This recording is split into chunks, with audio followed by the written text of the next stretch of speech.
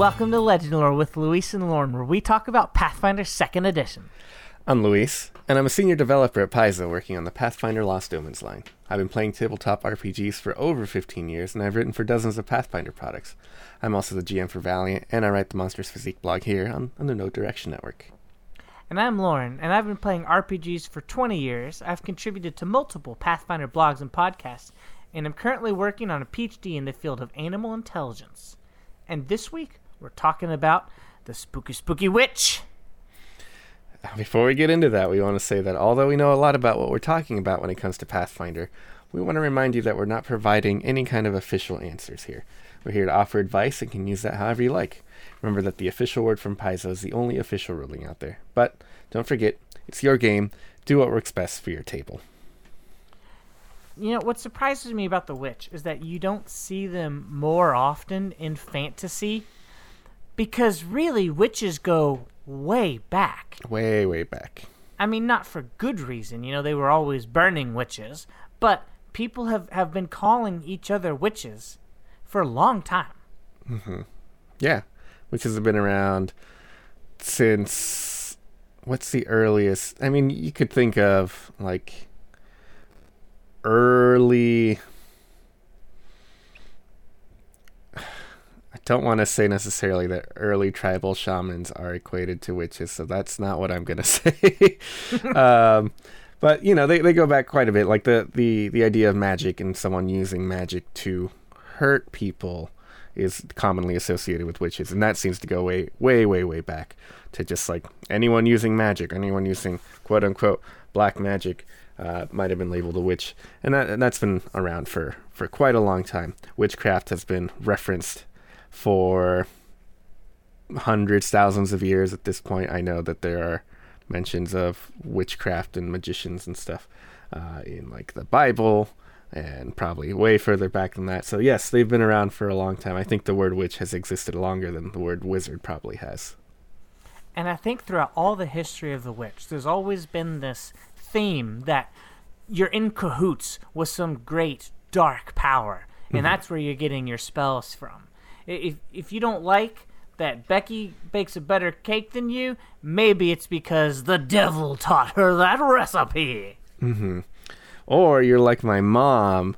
This is a true story where she has recipes that she's been making for decades now, and at one point suddenly just like they weren't turning out, even though she felt like she was making them all the exact same way, and she insisted that someone had hexed her to make it so her food wasn't as good anymore for a while. This is the domain of witches. And this is what you do in Pathfinder 2, is you place hexes upon people to kind of debuff whatever it is that they're happy about at the time. Mm-hmm. You mess with people via your magic. Not necessarily just blow things up with fireballs or lightning bolts or just heal people who are hurt. You mess around with a lot of people. And I think from pop culture, witches are near ubiquitous, too. I mean, you have all kinds of examples. You have Ursula the Sea Witch from The Little Mermaid, one of my particular favorites. Was Morgana from Arthurian Tales, was she a witch? She was either a witch or a sorceress. And the distinction between the two in pop culture is a very thin line. Mm-hmm. That's true. We have witches like... the three sisters in Hocus Pocus. Oh, the classic witches. Classic. And then you have weird space witches like Rita Repulsa from Power Rangers. Oh, that's another great example. Look, you got all the good witch references. Yeah, there's just... If you were a wife of the devil, it turns out you're a witch. And that kind of just goes back quite a way. Which means that you're going to have a really hard time with the Batman test. I am. Oh, my goodness. I've been kind of dreading this episode for a while. Spellcasters always are just difficult to pull off with the Batman test. And this one is no different. But in particular, the fact that the Pathfinder witch has a patron and a familiar and all this other stuff going on. It's rough. So Batman has dabbled in magic before, which I guess I failed to bring up before. He knows occasionally how to like cast a spell. Usually he learns it on a case-by-case basis. Otherwise, he has friends like Zatanna to cast spells on his behalf. But he, I'm sure, knows a little bit of magic to mess with Superman, because Superman can't defend himself against magic. Things like that. But I would say the closest thing we can do, Batman-wise here, is look at the patron idea for the Batman test. If there is a greater power helping you out to do the things you want to do, or encouraging you to do things, maybe Batman is the patron. That's what I was thinking here. Look at all of the different little bats and like robins that he takes under his wing and kind of uplifts them to be crime fighters. He has a bat family, so that includes Robin and Robin and Robin and Robin and Robin. The various incarnations of the Robins here. We have Batgirl and all that stuff. But the thing that most comes to mind in particular, there was a bit in the comics about 10 years back, a little more than 10 years back, depending on when exactly it was, where there was Batman Incorporated was the thing. Batman was kind of taking on other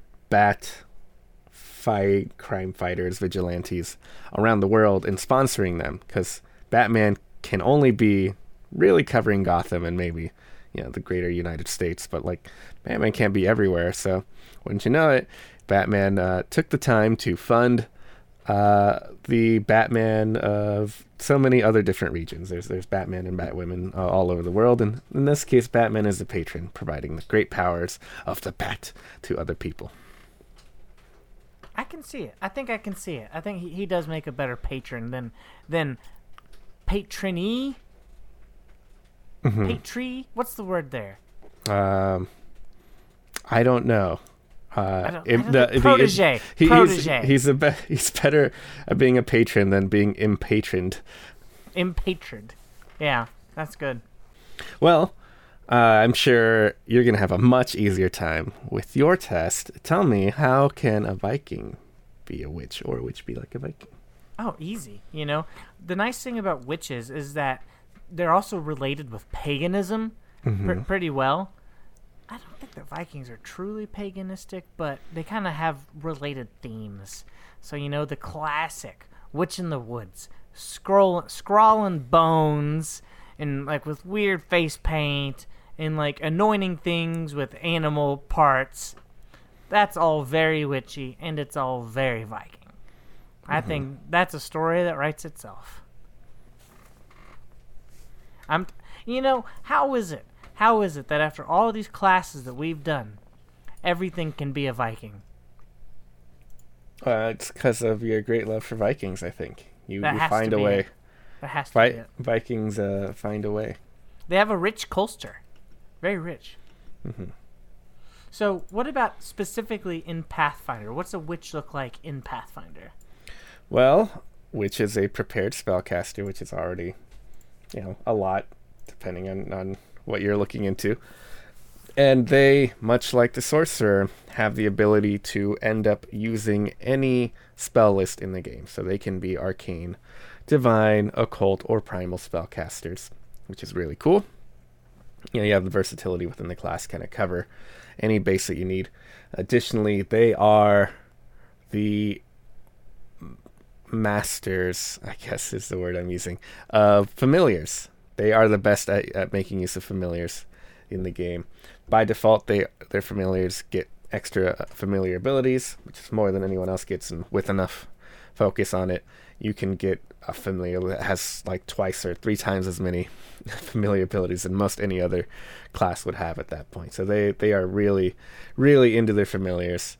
And then, just like most spellcasters, they have their specific type of focus spells that have a particular theme and mess around with people in the form of hexes. But for the most part, you have your versatility, you have your familiars, and then you have your hexes. When you're building your witch, your key ability score is going to be intelligence. You start out with a measly 6 points plus your constitution modifier and hit points. You begin trained in perception, trained in fortitude, trained in reflex, and an expert in will saving throws. And of course, you get a number of skills quite a few skills. As an intelligence-based caster, you get 3 plus int, and additionally 1 skill as determined by the patron that's granting you power. You're only trained in simple weapons and unarmored attacks, so you're not going to be grabbing like a long sword and wading to the front. You're only trained in unarmored defense. You don't know any armors, so again, you're probably not default a frontliner. Or ever a frontliner. I'm convinced you can do some builds. I'm convinced you can make some builds work where you go on the front line and do stuff. Well, and finally, of course, you're trained in your spellcasting tradition and spell DCs, which scale all the way up to legendary like most spellcasters do. No big surprises there. The first big thing that you get as a witch is your patron. You are granted your powers from a mysterious patron or patrons, mysterious force, entity, whatever it is. Something is granting you power. Something or someone or someone's is granting you power. And with that, there's a specific theme that we'll go into here in a bit. And those themes determine your spellcasting tradition. They determine your initial cantrip, hex, a bonus spell, and kind of suggest some ideas of what your patron might be wanting you to do or what they're up to. The first such patron theme is the curse theme, where you are the best at laying hexes upon your foes. Your spell list will be the occult spell list, and your patron's skill will be occultism. Next is the fate theme, where again your spell list is occult and your patron skill is occultism, and your patron gives you glimpses into the future so that you may foil the plans of your foes. You're also possibly getting the fervor patron, which grants a goal or a particular ideal, granting you the divine spell list and religion as your skill. Or you could be drawing on powers from the shadows with the night patron, giving you control of darkness and dreams, which again grants you the occult spell list and occultism as your skill. I think the rune patron is particularly interesting in that you get the arcane spell list and your patron skill is arcana. But I'm just trying. It's interesting, but I can't picture a witch who read. I guess I could picture a witch who reads the runes. That would be a good Viking witch right there, wouldn't it? Yeah. But reading the runes usually gets associated with fate and prophecy. But the runes don't just sit on little stone pieces that you keep in your bowl. They're all over the place. Runes are everywhere. You might be a witch of the wild themes, where your spell list is primal and your skill is nature, so you kind of feel in tune with all the wild places of the world. And finally, of the basic themes available, you could go into the patron of winter, which grants you power over frozen reaches and ice and stuff, granting you the primal spell list and nature as a patron skill. But there are also 2 very specific patrons that exist out there, very special, rare patrons that you can only take by, GM approval or earning it in a quest or whatever way your GM hands it out. The first showed up in Lost Omens Legends, and it's a little patron known as Baba Yaga, which Baba Yaga also grants you the power to freeze people and also animate objects, much like she animates her dancing hut. You gain occult spells and the occultism patron skill. And finally, the other one is the very mysterious cryptid, the very doesn't even exist power of a creature known as the Mosquito Witch, where you draw upon insects and the buzzing of things around in the world, insects and whatnot, granting you primal spell list and nature as your skill. The Baba Yaga is very near and dear to my heart. You're also going to get, as a witch, a familiar, which is also kind of your spell book. You learn all of your spells from your familiar, so they'll be whispering dark secrets into your head at night.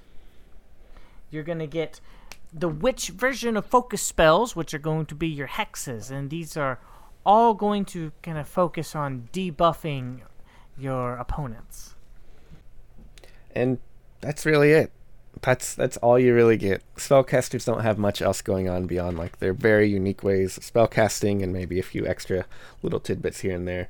Everything else, when you look at the witch as you level up, is just your basics. You know, you improve your skills and your saving throws and your spell DCs and whatnot. So 19th level, you get a 10th level spells and all that, just like you would expect. Yeah, we normally are able to go through and say at 7th level you get this cool ability, at 12th level you get this neat thing, but the witch just doesn't have that. Yeah. There is one extra bit that shows up in this initial class features section of the class, but isn't necessarily something that you have to take or receive. These are called witch lessons. There are 3 varieties of lessons: your basic, your greater, and your major lessons. And these lessons are patron agnostic. You can learn a lesson regardless of who your patron is. Your patron doesn't specifically say you have to take the elements lesson or the protection lesson with anything like that. But the only way you get your lesson is by taking a specific feat for that. So at 2nd level, there's the basic lesson feat. And then I think 6th level and 10th level is the other lessons. That's right. Yeah, so when you take the lesson feat, you choose a lesson, for example, the lesson of dreams or lesson of elements, which grants you an extra spell that you're familiar now, so you can use that to prepare as you need. And that means it might give you spells that aren't normally on your list, which kind of a fun way to dabble in some other spells. And then it grants you a new hex that you cast with your focus points as normal. And they vary. The basic lessons include lessons of dreams, elements, life, protection, and vengeance. Then later you can look into mischief, shadow, and snow, or even major lessons like lesson of death and renewal. And I believe Baba Yaga has a lesson as well. The lesson of winter something. Yes, Legend of the Frozen, Lesson of the Frozen Queen, which grants you the Glacial Heart hex, which lets you, freeze people in ice and stuff. But again, those aren't locked into your class in any way. You don't have to take them as you level up. You don't get them automatically as you level up, and they're not locked into your patron in any way, but they are kind of ways to expand on what you can do. And maybe, when you're trying to figure out the story of who your patron is or why you're getting this power, maybe they give you the lesson of life for a reason, or the lesson of elements for a reason, even though they're not at all related to that with their normal theme.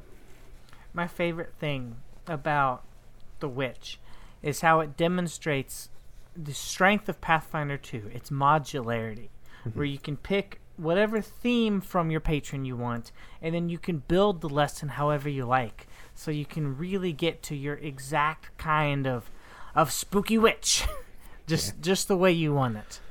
As a tip for GMs, one really potent reward for witches, rather than giving out like a spell book that you can use to learn new spells, to teach your familiar new spells, consider granting a reward in the form of a free feat to get one of these lessons. You might say, hey, you worked with this person and your patron was really cool and decided, I'm going to give you a bonus feat to take a lesson, but specifically, I'm giving you the lesson of protection. That'd be a really fun narrative reward to build onto your character. It's not necessarily the easiest to balance for the rest of the party, and giving them, you might have to figure out a way to give them all extra feats as a result, or some other reward. But it'd be really cool to be playing a witch and suddenly your patron's like, I have a lesson for you now because you've done so well. This makes me think about something. Luis, how often are actual deities gonna be a patron? It can be as often as you want. The thing is about witch patrons, they are intentionally vague, and they might or even like nondescript, mysterious. They don't reveal themselves unless you want them to as a GM or as part of the story going on, right? Like, you will never necessarily know who your patron is. You might have a good idea that, like, well, they seem to want me to do good things because they gave, I have the protection lesson and I got divine spells and stuff, but like, that doesn't necessarily mean it's a god. Baba Yaga could probably grant you that power if she wanted to as well. She has the power to grant her very specific patron theme, but she could probably grant any of these other powers if she wanted. I could see her granting the winter theme, no problem. The curse theme, no problem. The fate theme, no problem. Like, it can be a god. It's just whether or not you want to decide that it's a god for part of the story, or however you want it to play out. Well, what made me think about this was because you were talking about a good way to reward a witch player. The gods have this awesome thing called their boons, right? Or their blessings. Yeah. Mm-hmm. That would be another really cool one to get a blessing from your patron after you've done something particularly blessing worthy. I mean, what's really blessing worthy for a dark patron? Who knows? Never know, but that would actually be really fun too. That's probably a more interesting way to handle. Yeah, you can use the divine intercession rules to grant a boon like a god does from Gods and Magic, and then that becomes a temporary thing. Might let you cast an extra spell once, right, or give you some bonuses to a specific save for like a week or whatever, but you can then take it away as necessary, so you don't have to feel so bad about having taken it away. So I'd recommend, if you're into that idea, you can go to the Gods and Magic product page on the Paizo site, and Lost Omens Gods and Magic has like an extra web supplement that has some guidance on how to make some divine intercessions. You could probably use that for a patron just as well.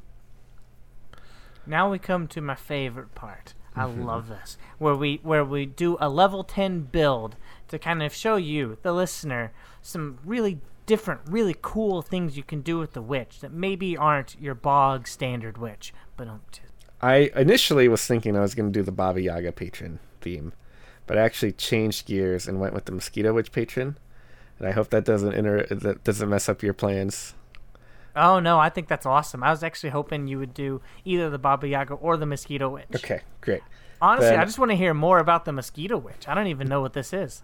The Mosquito Witch there's just rumors that there's this creature or this person out there that has like weird mosquito control powers and just hangs out in like the river kingdoms and messes with people or scares kids. It's like kids' ghost story. It's the Mothman. It's the Mothman, yes. But like people are kind of half thinking she exists, and then like the story conflict on where she comes from and all that stuff. So she's perfect for like a mysterious entity, because like no one even can confirm if she can exist, and if they do believe she exists, there's 10 different reasons why she came about and what she can do and all that stuff. So it's perfect. But everyone agrees mosquitoes are part of the thing, and Mosquito Witch sounded like the perfect bog swamp witch that you'd go visit and ask for help or things like that. So I decided I'm going to lean into that. So usually in a lot of stories, you go to a witch to ask for potions or for help with like, hey, I have this curse, I need you to help me alleviate it, or whatever it is. So I figured I can make a Mosquito Witch someone who uses gross bugs like mosquitoes. And no, they're helpful. They really want to help. They want to do good. They want to be a good person. So we're going to be a human, because you know what? Getting an extra class feat at first level is always so tempting. Be whatever human you want. Throw on whatever heritage you want. Whatever. The big thing is that we're using your ancestry feat to take the natural ambition feat to, at first level, get us a cauldron. Cauldrons let us brew potions and oils, magical potions and oils. Give us a small number of formulas for these formulae, and technically, if you wanted to, you don't have to keep track of a separate book. You can just have your familiar also keep track of your formulas for your potions. Hey, bird, remember this. Yes. So your bird will sing, all the pieces that you need for your potion, the Eye of Newt, and so on and so forth. As a Mosquito Witch patron, it grants us the Primal List Nature, grants us Pest Form for free. That's fun. It can turn into, I don't know, a bug, turn into a bat, little animal. No but problem. Bats eat mosquitoes. Sure, but it's just a small animal, tiny little guy, turned into a squirrel, whatever.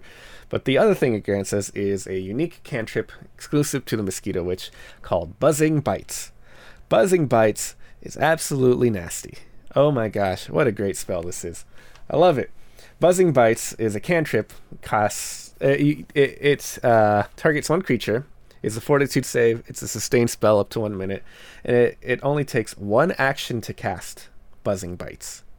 You just kind of flip your fingers and point at someone, and suddenly they're covered in mosquitoes or other crawling insects that start biting on them. Yeah. And it deals a d4 piercing damage. And, they roll their fort save. On a successful save, they take half damage. On the fail, it's full damage, or they can crit fail and take double damage. And if they take double damage, they also become sickened 1. And they can't reduce their sicken value while the spell is active. Cool. That's all fun. The fun thing about this spell is you can sustain it, I mentioned. And every time you sustain it, they take the same damage they took from earlier based on their fortitude save. So if they crit failed earlier, they take double damage every time that you sustain it. Every round that you sustain it. So in theory, as a cantrip hex, you can kind of just cast this on someone until they crit fail, and then just sustain it and do a lot of damage and keep them sickened, and it's absolutely brutal. With only one action each turn. One action each turn. That's a lot of people awesome. ask, what can I do with my third action for the turn? Because usually I spend 2 actions to move an attack or cast a spell. But that third action, what do I do with it? Buzzing Bites is what you do with it. Every time. Just keep that going. And luckily, you want to be a good person. You want to help people out. So, Buzzing Bites is for the bad guys. This primal spell list has lots of cool stuff going on. Blow up people with fireballs and stuff eventually. You can cast Heal. The Heal spell is always good. Do a lot of restoration and buffing and stuff like that with the primal spell list. So lots of good things you can do. At second level, I took the basic lesson feat to get the Lesson of Life. Lesson of Life grants us a hex focus spell called Life Boost. Life Boost just gives you fast healing. Whoever you cast it on, it's fast healing, which is pretty good. Fast healing, in particular, in this version of the spell, says it's equal to double the spell's level. So at first level, it's fast healing 2, then fast healing 4, and so on and so forth, all the way up to fast healing 20. It's a focus spell. You can get that back all the time. That's great. Just throw it on the fighter or whoever, and fast healing is always useful. At 4th level, I take the 2nd level feat, Enhanced Familiar. Grants you 4 familiar or mastery abilities each day instead of 2. So normally you would have a base of 4. Also, Witch's Familiars get additional familiar abilities anyway, starting at 1st, 6th, 12th, and 18th levels. So, you're looking at 6, close to 6 familiar abilities starting at 6th level. And then at 6th level, specifically, my 6th level feat is Witch's Charge. You choose a person at the start of your daily preparations. Like, I'm taking care of you. And you always know where they are. You know what their status is. And you can deliver touch spells to them as long as they're within 30 feet away, within 30 feet of you. So if you need a 1-action heal on someone, slap them with the heal without having to be right next to them. It's pretty nice. Pretty fun. At 8th level, you get Incredible Familiar, which grants you a base of 6 familiar or master abilities instead of 4, in addition to all the extra ones that you have. You got a lot of stuff going on with the familiar. You can play around with that in lots of different ways. And finally, 10th level, you get Witch's Communion, which lets you designate a number of charges equal to your int modifier. And by this point, it's probably going to be a 5. So you can basically keep the entire party, keep track of them, and deliver spells to them at a pretty decent distance. You have your primal spell list, heal people, buff people. You make a lot of potions on your downtime. And you can take the alchemical crafting skill feat if you want to get lots of different abilities, or lots of different potions and elixirs and stuff like that to just keep everyone topped off or buffed or enhanced in some way, or fight off poisons and all that stuff. You're very much big support, but also you're very nasty with your hex cantrip. You buffed the crap out of your familiar, but never told us what kind of familiar you're picking. You can pick whatever you want. I don't know. It's a but big what mosquito. do you want? A big mosquito? Yeah, a big mosquito. Why not? But it's like a one of mosquito those that loves Jumanji you. mosquitoes? Yeah, mosquito but it's nice and it hugs you, and you'll never ever stop being creeped out. But it just is. It wants to love you. I'm creeped out just thinking about it. my build is both a pun and inspired by history. Mm-hmm. A lot of my best ideas are just puns or inspired by history, and this is no different. Back in World War II, there was a Soviet squad of bombers called the Night Witches, for those who don't know. And they flew in these rust bucket crop dusters that were slow and unarmored, but they were quiet. They were very quiet. So quiet that they could sneak up on the Nazis anytime they wanted, at night especially. And they would drop bombs with very strong accuracy. They were feared by the Nazis, and they hated them. They hated the Night Witches. And I always thought that this squad of all-women bombers was just so cool, and I've always kind of wanted to do a character that's inspired by the Night Witches. Now, the witch class isn't super bomber heavy. Most of the themes aren't going to give you access to endless fireballs. But just to stay true to the pun, I'm picking the Night Patron. I'm also going human because natural ambition. Apparently humans are the best witches because you need that first level feat. But I'm taking Widen Spell because thematically I'm trying to get behind enemy lines as quietly as possible and bomb them. So I want Widen Spell. My first, at level 2, I'm going to take the basic lesson of vengeance because we don't like what they did at Stalingrad. At level 3, I'm taking armor proficiency so I can get some light armor. I just picture this character as being more of a saboteur behind enemy lines. I really feel like wearing some leather armor at the very least is going to help out. At 4th level, I'm taking Conceal Spell so they'll never see it coming. I'm taking Clever Improviser because I didn't go with Rogue Dedication like I would have liked, and I want access to all the skills, so we're going to be a Clever Improviser. My 6th level is a Greater Lesson, the Lesson of Shadow, so we can turn our enemies' shadows against them. Toughness, because I always take Toughness. Every build I ever make is a Toughness build. I figure hit points are the main way you interact with the world. So you gotta have as many as possible. Level 8, we're gonna take Merc Sight so we can see through the foggy weather. Level 10, we're getting our major lesson number 1, the Lesson of Death. Now, some notable spells we're picking out, okay? Because obviously I'm focusing all of my skill feats on stealth. So what I'm gonna do is I'm gonna sneak behind enemy lines, I'm gonna conceal spell, and here's some of the notable spells I'm taking. We're going to get Dancing Lights and Ghost Sounds so we can draw people where we want them. We're going to get Sleep with Widen Spell. We're going to get Dispel Magic. We're going to get Fear because, you know, you got to... I like the good AoE Fear at 3rd level. Obviously, I'm taking Fly so I can be a bomber from the skies.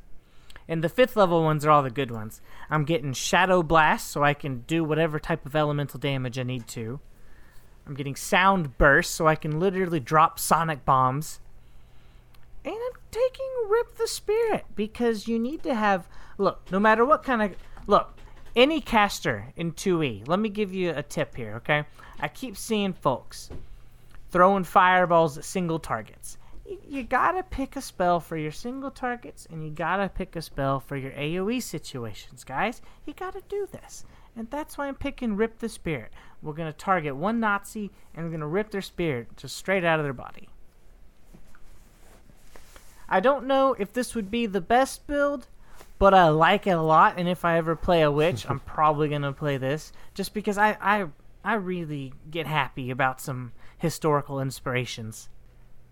Speaking of patrons, I wonder what questions our patrons have for us. Let's get into the first one from patron Andrew Mullen. What are things I can do with the familiar that feel impactful? And this is a question I'd like to ditto, because familiars kind of seem like they're tough to make useful. Mm-hmm. I think there's a mindset that familiars should be able to impact combat the same way that animal companions do, which is easy to fall into, but it's not, I think, a thing you can feasibly really be doing with your familiars. Yes, you can have your familiar do things during combat, but I recommend keeping that limited to master abilities, things that do things like, oh, give you a spell back or a focus point or heal you, things like that. Those are impactful in combat. They aren't impactful the same way that, like, oh, my animal companion is flanking with someone or trips someone. And I don't recommend trying to send your familiar out to like help in combat or like go heal a buddy or anything like that. Occasionally you might be able to do the spell delivery and deliver like a heal spell or something, but for the most part, I recommend using your master abilities to affect you in combat. And, you know, if you want to do more with that, you know, there might be there's that familiar archetype, but I don't know the ins and outs of it really well, so you might get some cool stuff with it. But for the most part, I see familiars as an auto combat thing that can really be helpful. There are a lot of familiar abilities, especially now with how many have been added to the books, where in addition to your basics like, oh, hey, my familiar can talk to me and can fly and stuff, you can get things where like they have the ability to aid you with specific checks. You know, they can help you with recalling knowledge or with influencing people with diplomacy and stuff like that. They can cover a lot of extra little niches in your skills or supplement them, or, you know, the ever classic, they can be great as scouts, right? No one is going to bat an eye when they see a bird flying around, and then wouldn't you know it, that bird comes back and can talk to you and tell you exactly what it saw. But for the most part, at least in combat, I don't recommend trying to send them out to go do stuff. Just use them to power up yourself or you know, give you extra cool abilities to do. From patron Jaina B, how vital is a familiar to the concept of the witch? Could it be replaced with any sort of eldritch connection? Thematically, I think it could be replaced as long as your patron is giving you something that represents your connection, their physical gift to you. To, you know, here's how I'm giving you my magic and my power. I think that would work just fine. The spell book from Hocus Pocus, the book that she calls upon that flies to her and has an eyeball, that's like a perfect representation of that. And, you know, wouldn't you know it happens to be a spell book? But I think you could do that with, like, you know, hey, my patron gave me like a sword or something, right? And then the sword has power in it, and I focus on this, meditate on the sword every morning and get some of that power, and that's how I prepare my spells and stuff. But yeah, it doesn't have to be a familiar. It's fun to get a familiar and play around with it. I think that's part of the witch's niche there, is getting to make the most of a familiar and get a lot of abilities and play around with it. But thematically, no, it doesn't have to be a familiar. It can be any number of things. It can just be a ring that is your bond between you and your patron, or whatever you want it to be. And I think the Baba Yaga specifically says it can be an inanimate object. Yeah, and it so usually there's precedent there. Yeah, there's precedent there, and Baba Yaga's kind of suggests that like it might come to life, it might grow legs and walk around familiar style, but for the most part, yeah, it doesn't have to necessarily.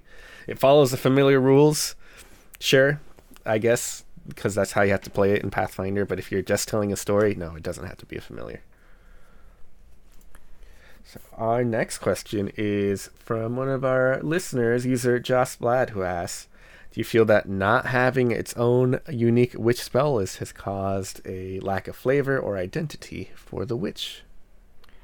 I have two thoughts on this.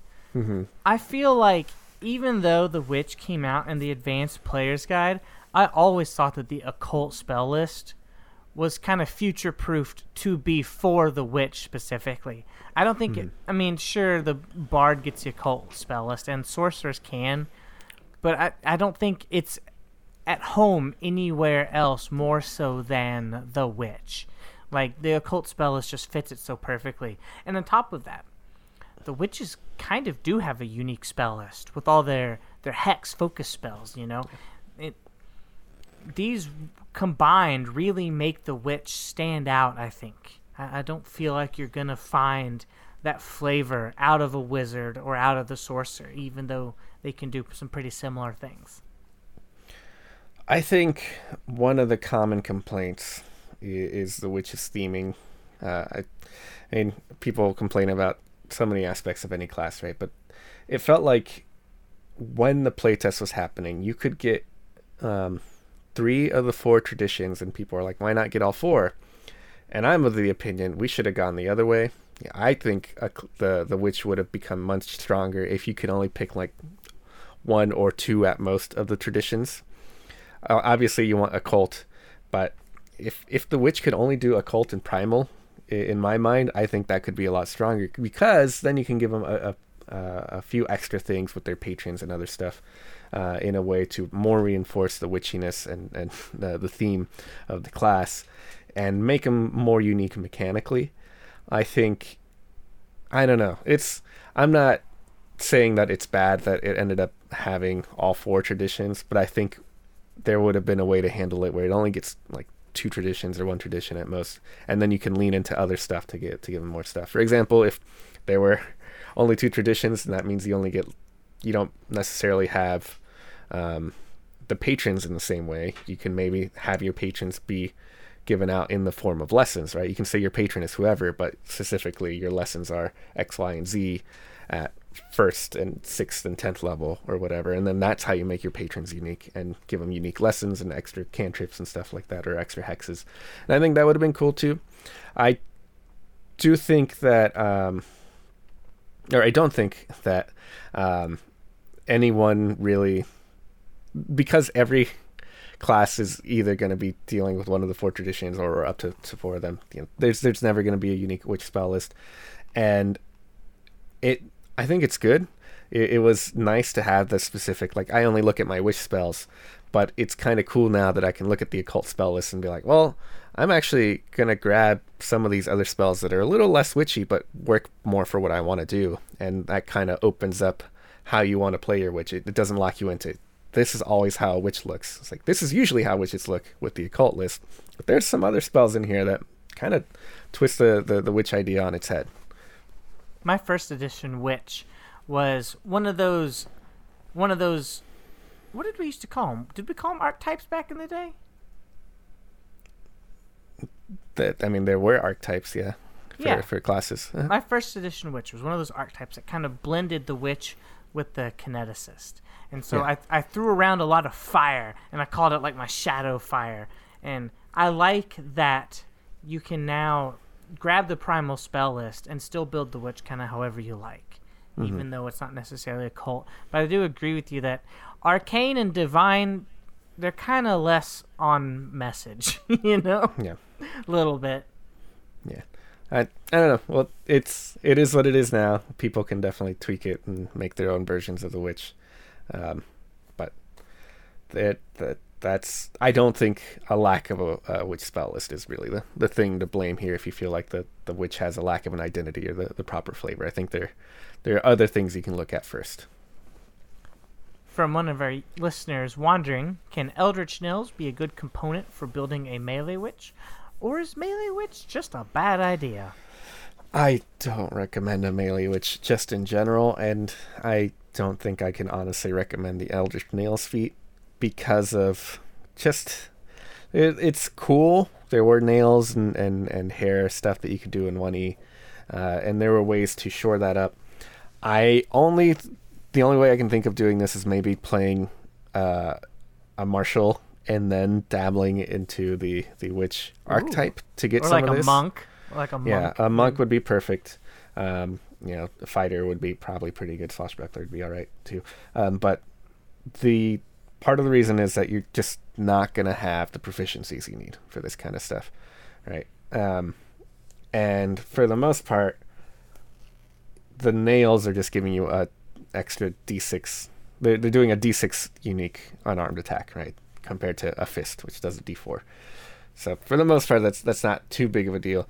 The other thing that witch nails have going on for them is that you can choose to deliver hexes as part of your nail attack.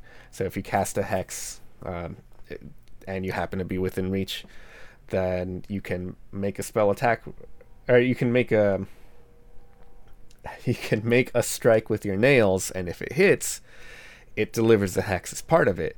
If it misses, you lose the hex, right? The hex has no effect. So I don't know if it's worth it, right? I could just cast a hex and it succeeds. At best, I'm getting maybe an extra bit of damage because I happen to get my nail strike off, but I had to be within reach to do that in the first place. And there's very specific hexes that I can do this with. So it's got very, very, very niche situation where this pays off for you. And in most cases, it either misses and you lose your hex, and that stinks. That doesn't feel great. Or you are not close enough because it's dangerous to be in so close as a 6 hit point caster with no armor and no proficiency, very poor proficiencies with your stuff. So I don't recommend doing it as a witch. Maybe try it as a monk or a fighter that dabbles into some witchiness. I haven't decided how I feel about Eldritch Nails yet. I think it'd be worth doing in a one-shot first, just to see how well it works. But I'm definitely on board with a melee witch. I think you could do it. I think you got what you need. Like maybe... What do you think?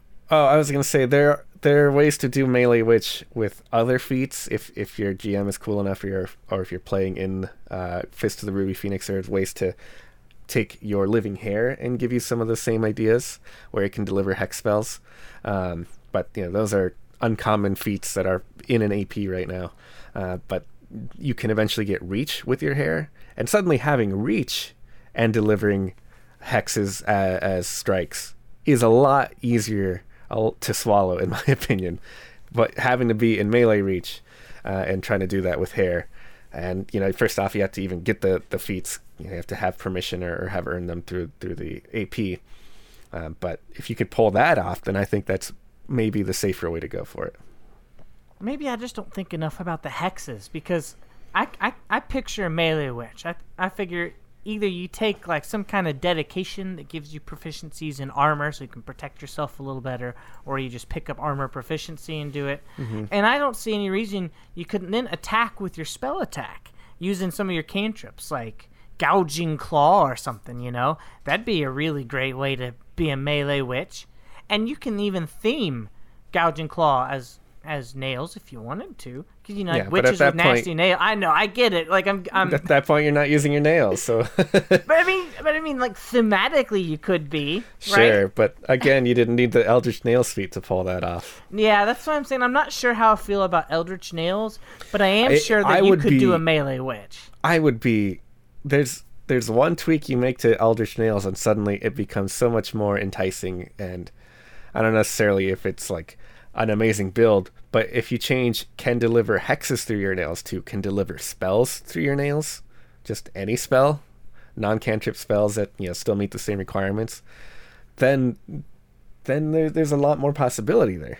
That's pretty interesting. That's definitely pretty interesting. But there you go.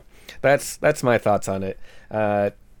Something try for you GMs it at your to think own risk. About. Yeah, okay. You GMs think about it and try it at your own risk, players. I have a question here, final question from user Brian Lane, who asks, How do I know which patrons fall under which themes? Can a given patron drop witches under different themes? How important is it to know who the patron actually is? Well, if I'm not mistaken, your patrons don't even have to be canon, right? Can't they just be like entirely made up entities that are just relevant at the time? There's this greater demon that I just came up with who is granting you the power of darkness. Mm-hmm. Yeah. And honestly, the themes are so general enough, too, that, well, like you said with the Baba Yaga, she'd fit really well with a whole bunch of them, Mm-hmm. I think that maybe specific ones, like if you're going to be Baba Yaga theme, it's probably pretty important to know who your patron is. But otherwise, probably not. Yeah. The patron theme entry itself says some patrons are multifaceted, granting different themes and teaching different lessons to different witches. So that already kind of opens the door for your patron can grant as many or as few themes as is necessary. So if there is a specific god, you talked earlier about gods granting, maybe Sarenrae grants just one. Maybe she only grants fervor. And, maybe in someone else's game, Sarenrae can grant fervor and night for some reason. But, the there's no specific rules that say a patron can only grant one theme, so on and so forth. So it's whatever you need it for your story. Does knowing your patron help? Sure, if you want it to. Like, it's not mandatory for your background or anything like that. And ideally, even if you know who your patron is, you don't necessarily know why they granted you their power or their entire plan, all of their machinations. It can be whatever you want. So if you never know who your patron is and you just get a vague feeling like, it feels like my power comes from hell, that might be all you will know, right? Or you might specifically know, oh no, actually this is Barbatos, one of the archdevils that's granting me power, and he wants me to do X, Y, and Z. That's really up to you. Patrons and their themes are kind of very vague intentionally to let you mold them to whatever story you want for your character and for the campaign as a whole. Well, I hope we've been able to help you figure out which witch works without worries. I haven't had lunch yet, so it's time for a sandwich, because that's all we have for you today. Make sure you check out the rest of our content on the No Direction Network. Because if you like this show or any of our other blogs or shows, please consider supporting us on Patreon at patreon.com/nodirection. Because that's the support of our patrons that make this all possible, and that allow me to cast my hexes. Until next time, I'm Luis. And I'm Lauren. Thanks for listening to Legend Lore, and as always, it's been legendary.